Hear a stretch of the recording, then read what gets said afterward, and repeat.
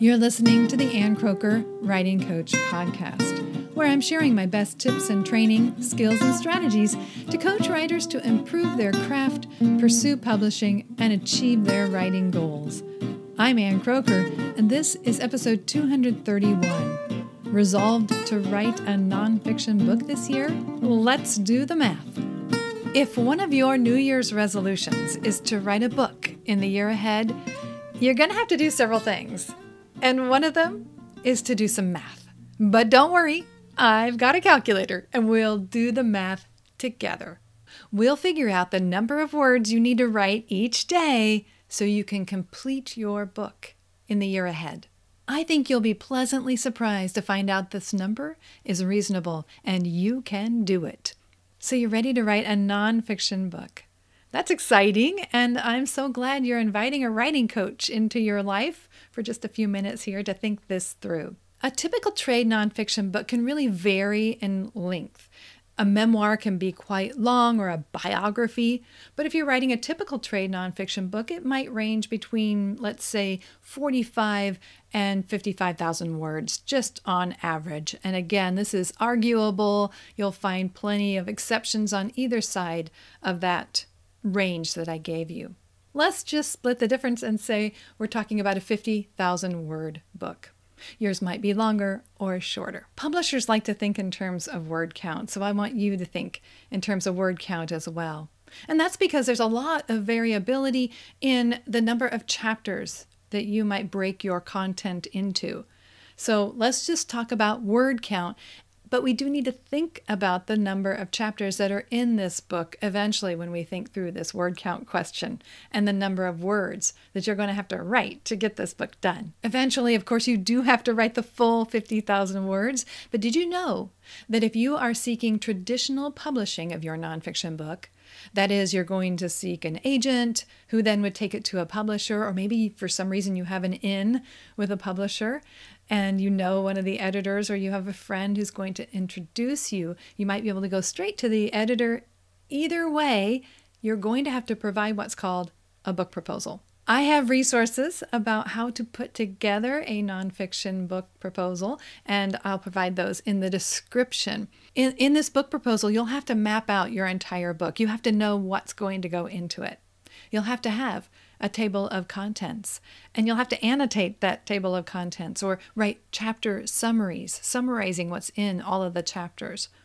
But you only need to include a few sample chapters with the full proposal when you submit it to the agent or provide it as requested to an editor at a publishing house. For new writers, I recommend 3 sample chapters so that you can show these decision makers, these gatekeepers, that you can build on your ideas and move this project forward with chapters 1, 2, and 3.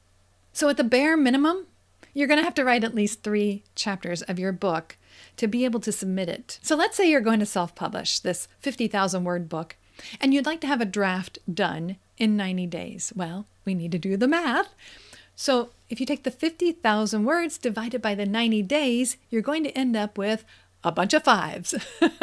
It's 555 words with a decimal point and a lot of 5s. So we're just going to round that up to 556. So that means if you write every single day with no breaks at all, you need to write 556 words every single day, and you will have 50,000 words at the end of the 90 days. Now remember, if you're going to go the traditional publishing route and try to submit this to agents and editors, you'll need that proposal and the 3 chapters, which means you need to know how many chapters are going to be in your book so you know how many words will be in every chapter. So now you've got a little more work you're going to have to do, but that's okay because you needed to map out your whole book anyway. So you do need to go through and brainstorm the number of chapters that you think will be necessary to convey your book's idea. So after you've brainstormed whether you used a mind map or a list, you're eventually going to develop your table of contents, and you can map out the kind of content that will be in every one of those chapters. Now you're going to know the number of chapters and you can do the math. Let's say you decided to complete your full book proposal in a couple of months, so that's 8 weeks.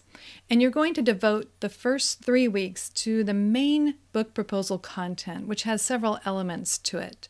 And the remaining time will be for the 3 sample chapters, which you want to give it your best and put your best writing out there. And then you want to craft the content of your proposal in a way that really, really entices the decision maker. So each piece of this is going to take everything you got for 2 months. So we devote those 3 weeks of the 8 to the proposal. And that's going to vary. Your word count will vary on the proposal. But we already know we have a 50,000 word book and we need to turn in 3 chapters. So let's just say you've determined it's going to be a 10 chapter book. And so you've got 10 chapters, you need to turn in 3. So of those 10, you know each chapter is going to be about 5,000 words each, which means to turn in 3 chapters that are 5,000 words each, you need to finish 15,000 words in those remaining 5 weeks that are left of the 8-week goal that you have. If you write every single day, you'll write around 428 words a day, 430, let's say, 430 words a day every single day. A lot of people say to write every day, but maybe you need to binge write. Maybe you're going to go on a weekend trip and you're going to lose some days. So there's going to be some days where you lump together some of your word count into one day and you just sit down and you do the work. So I say this because it's a little flexible, but you really need to be committed to your word count goal to be able to achieve this final number that you need to be able to turn in your book proposal or to complete your full book. But you saw that either way we did the calculations, whether we were only looking at those 3 sample chapters that will go with the full book proposal, or we were looking at writing the whole book, writing every single day came down to a fairly reasonable number of words to produce each day. We landed around 450 to 550 words per day. I think that's doable. If you can develop a habit of sitting down and writing every single day, then you can write a book in a very reasonable amount of time. With this commitment, you're going to have a completed book at the end of 90 days, but it'll be a draft. You'll still want to build in time for editing.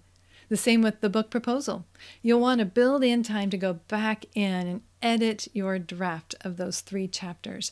But I hope you can see that this becomes a very doable project for the year ahead. You can write your nonfiction book this coming year. You can hold to your resolution.